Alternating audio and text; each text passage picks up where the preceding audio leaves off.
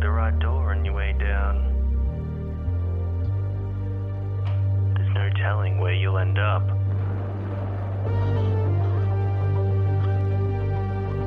Can you make it through? To the night's end.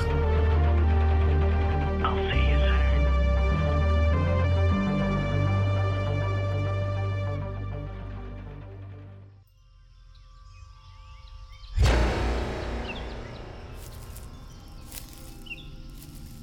What the hell was that thing? Obviously one of the entities that Allegra was speaking about. But what specifically? Yes, let's go and speak to her now. We can drop off the 4 seals we already have.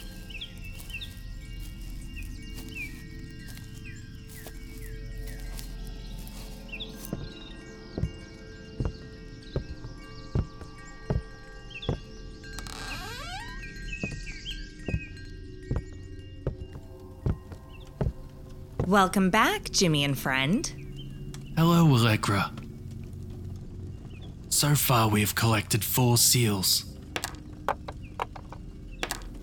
Wow, you two are making short work of it. You must be famished. Sit down. I have some cheese and bread for you to fill your bellies before you continue. One must never quest on an empty stomach. Thank you.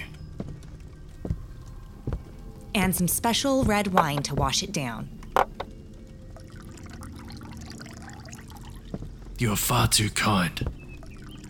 No, not at all. We came back here to ask you about the entities.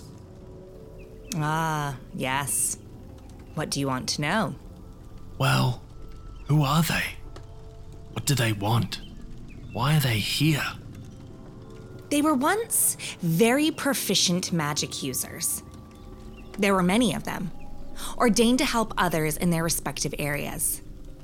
The thing you have to understand is magic is a being of its own.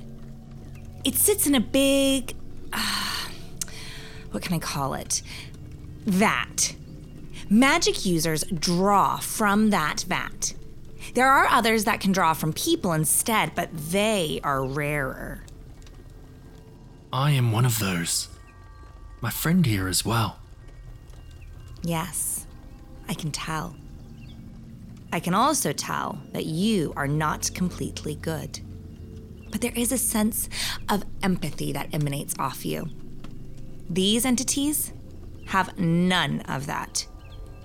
You see, when you dip into that vat, you lose a little of yourself.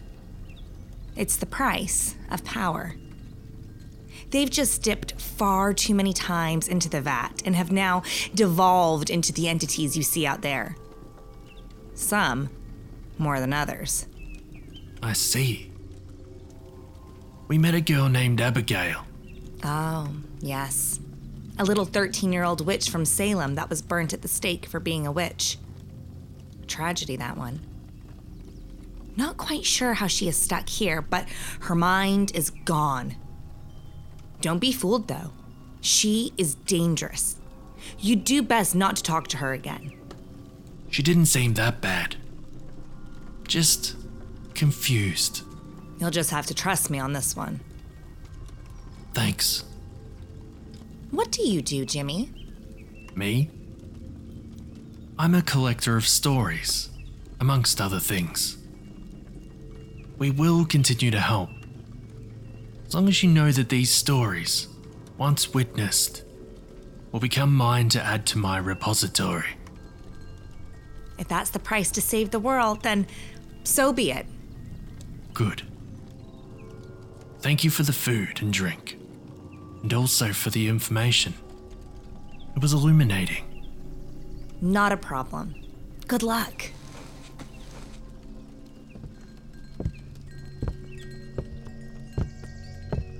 Well, friend, let's get back to it.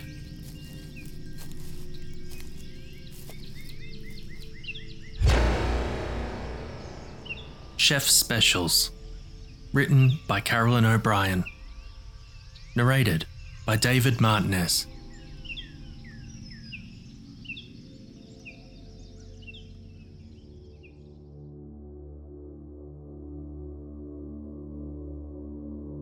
When Dr. Wong was a medical student, he learned a standard process for writing orders. Diet comes first, ahead of activities and vital signs. This practice overflowed into his own life list of priorities, and food became the forerunner in his social life as well. He had a big date tonight, and his culinary skills never failed him when he was out to impress the ladies. Cooking was also another way he found joy in serving others. He marched downstairs brimming with excitement, eager to get started on the night's menu. At the bottom of the staircase, he slid into a pair of comfy clogs. It would be his first feeling of déjà vu that day. Clogs replaced his street shoes before he began his duties at the hospital, too. Cooking and surgery weren't so different, really. Both claimed modest beginnings. Cooks were slaves, and surgeons were barbers. Both professions combined art and science for a fulfilling life of trial, and occasionally error, on the quest for a key ingredient and the right consistency. Other people were the subjects of the cook's or the doctor's experimentation. Dr. Wong bounded into the kitchen and slipped into a white apron. No white coat today. He breathed deeply and sighed, clapping his hands together and rubbing his palms in anticipation. A perfect surgery is in the preparation, much in the same way a fabulous meal results from organizing and arranging the ingredients. Mise en place is French for putting in place and is used for preparing kitchen equipment and food. It can minimize mess, save time, and help you flow seamlessly from one recipe to another. The doctor made sure the necessary pots and pans were clean and prepared, and that the oven was set to the right temperature. He gathered all the ingredients he would be using, making sure they were available and ready to use. While he stood in front of the stainless steel sink, his hands balled under the running water, he chuckled as he scrubbed in once again.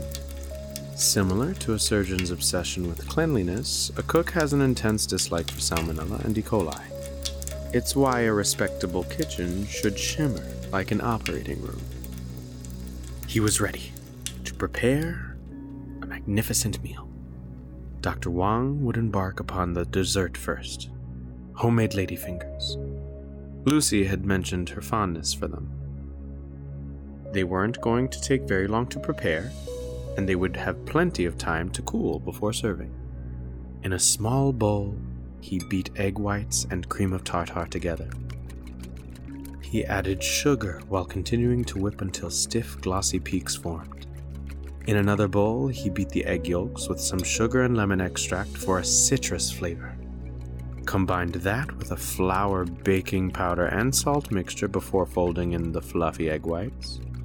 He filled a pre-cut pastry bag with the batter and piped lines 4 bites long onto a greased and floured baking sheet. He slid them into a hot oven and 10 minutes later onto a wire cooling rack. Onto the appetizer, Thai ribbon chopped salad. It would pair nicely with the marinara sauce dish he had planned for the main course. He peeled carrots, chopped some cilantro, chopped basil, sliced peppers, and roasted nuts. All this tedious yet crucial preparation took him back to his days of surgical residency and echoes of, "What this operation needs is 5 of me, and none of you," resounded in his mind. He took the mandolin slicer off of the shelf, unfolded the legs, and propped it on a chopping board. The instructions on the box recommended using cut-resistant gloves, but as a surgeon, he was accustomed to ignoring his own cuts, burns, and strains of all sorts, so he chose to do without. He adjusted the slicer to julienne cutting before gliding the peeled carrots down its runway, repeating the motion with even pressure to keep the slices the same thickness. He scooped the shredded carrots into his cupped hand and dropped them into a bowl, and threw in a cup of bean sprouts, the chopped herbs, and the slices of red pepper. After giving the elements in the bowl a few tosses, he started on the salad dressing. He squeezed some limes and grated some of the lime zest, dribbled in a little olive oil and added some honey. He sprinkled the concoction over the veggie blend and set the salad aside to marinate. Dr. Wong wiped his hands in his apron. Time to tackle the sauce. The necessity to loosen the skins of the tomatoes for their easy removal was a bit ironic to him when he considered the number of patients that had asked him for advice about skin tightening. As he plunged a dozen of the pulpy fruits into a pot of boiling water, he silently yearned for an assistant to wipe the sweat from his brow. The skins quickly loosened in the scalding water, and he dumped the tomatoes into a cool bath in the sink. Each tomato had to be peeled and cored, sliced in half, and the seeds scooped out. He chopped an onion and sauteed it with a minced clove of garlic before adding the dissected tomatoes. Cooking truly is a science. A pinch of dried basil and a dash of dried oregano. A sprinkle of salt and a smidgen of pepper. He kept an eye on it and stirred it often as it simmered on the stovetop. And now for the pièce de résistance, the featured dish in the meal, the entree. Dr. Wong dumped the jar of pickled protein into a colander to drain away any excess liquid, then folded the chunks into the pot of tomato sauce.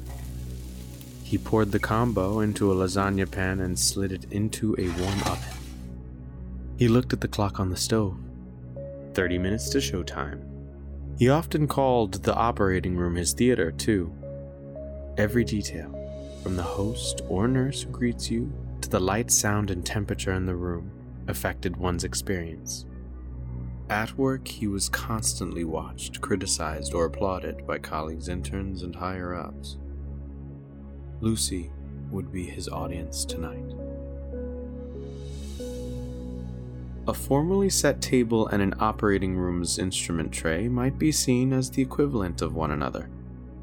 The good doctor covered the table with a tablecloth. He placed a charger plate in front of each chair, a salad fork and a dinner fork on the left side of each plate, and a dinner knife to the right.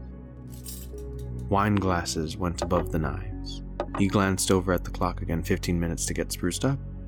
He jumped in the shower, brushed his teeth, splashed on some cologne, and decided on khakis, a striped shirt, and a blue sports jacket. After that, he strolled back to the kitchen and took 2 salad plates from the cupboard, then used wooden salad tongs to transfer a heaping portion of the Thai blend from the serving bowl to the plates. He topped them off with roasted peanuts and stepped back to admire his stunning plating. He was relishing the vibrant beauty and uniformity of the 2 helpings. A dish doesn't have to please the eye to appease the palate. Similarly, stitches don't necessarily need to align in order to heal.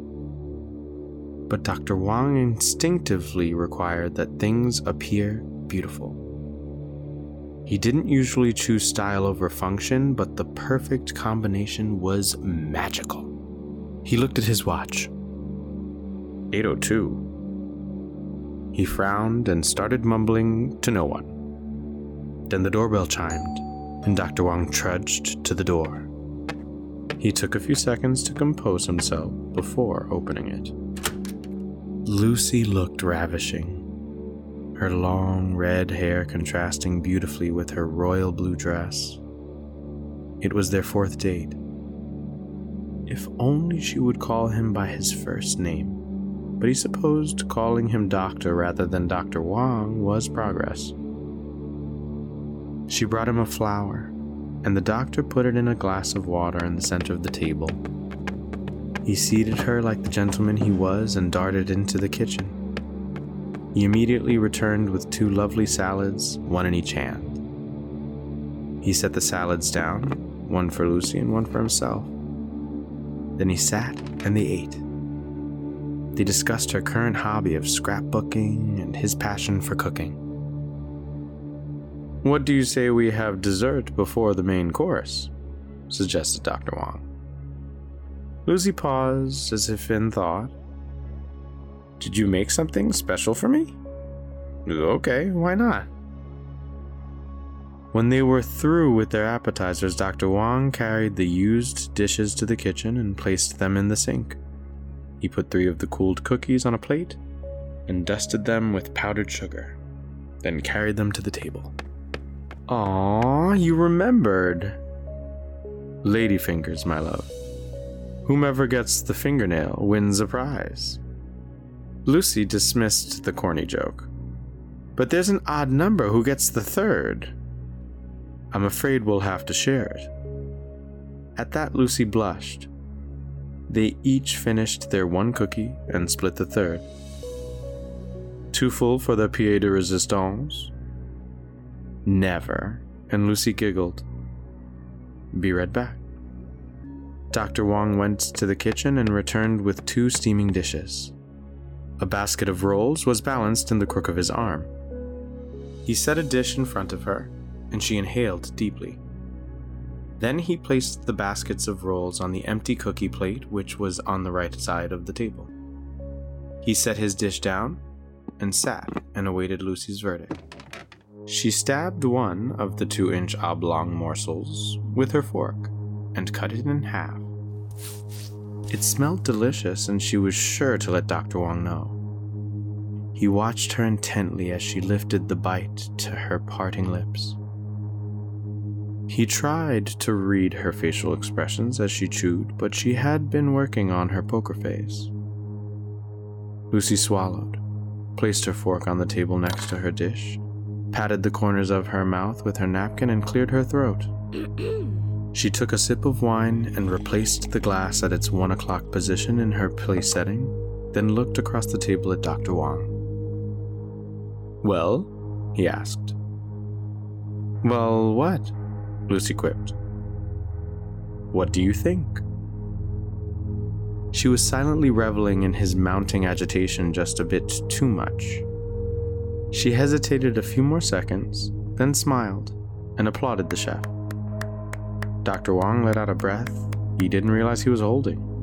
He was thrilled. Another successful meal. These are the rewards that turn terrible weeks into triumphs. The extra time he'd been spending in the morgue had paid off. Lucy stabbed a second bite and peered across the table. Calamari, she guessed. "Appendix," Dr. Wong said proudly. Lucy gagged and frowned. The doctor continued, "I've been collecting appendix for the past several weeks. I wanted to make a special dinner for you." Lucy retched and ran to the restroom. The unpleasant sounds coming through the door squashed Dr. Wong's high spirits. He was disappointed that Lucy didn't seem to appreciate his efforts. He prided himself on his knowledge of anatomy. It proved to be invaluable, aiding in the necessary dissection of the thymus for making sweetbreads, for example, and Adeline could not praise them enough. Helen raved about the liver, Celeste couldn't get enough of the tongue, and Ava loved the kidneys. Dr. Wong wondered where he went wrong. Just as when he performed surgery, mistakes must be identified and never repeated. The blood sausage was a mistake. But, as usual, he tasted the appendix before serving it, and he thought it was delicious. Surely the problem wasn't that he neglected to offer Parmesan cheese.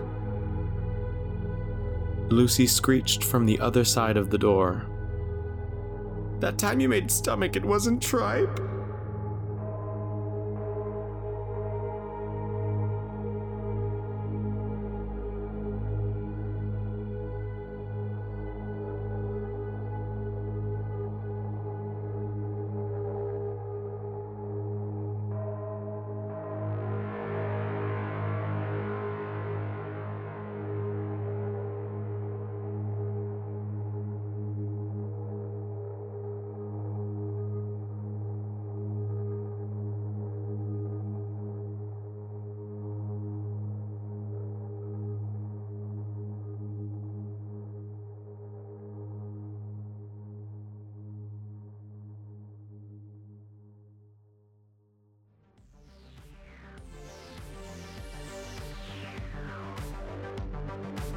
You've been listening to the Night's End podcast, which is a production of Dissonance Media. Chef Specials was written by Carolyn O'Brien, whose work you would have heard on this podcast before in Season 1 with Lifetime Commitment, Season 2 with Behind the Glass, and in our 2021 Halloween special with Miss Creel and Cheesy Halloween. This episode was narrated by David Martinez. David is a regular on the Night's End, having narrated Murder Maze and voicing a character in the audio drama episode Tiny Town. He also played the regular character in Season 2 of Alan Mortain in the Night's End meta story. Jimmy Horrors was performed by James Barnett. Allegra was performed by Rebecca Strezina from the West London Witch. All links in the show notes. This episode was edited and produced by James Barnett. If you'd like to support our little indie podcast, please head over to our Patreon at patreon.com/Night's End podcast, where for as little as $1, where you can gain early access to episodes, exclusive episodes, and other rewards. And as always, stay horrific, everyone.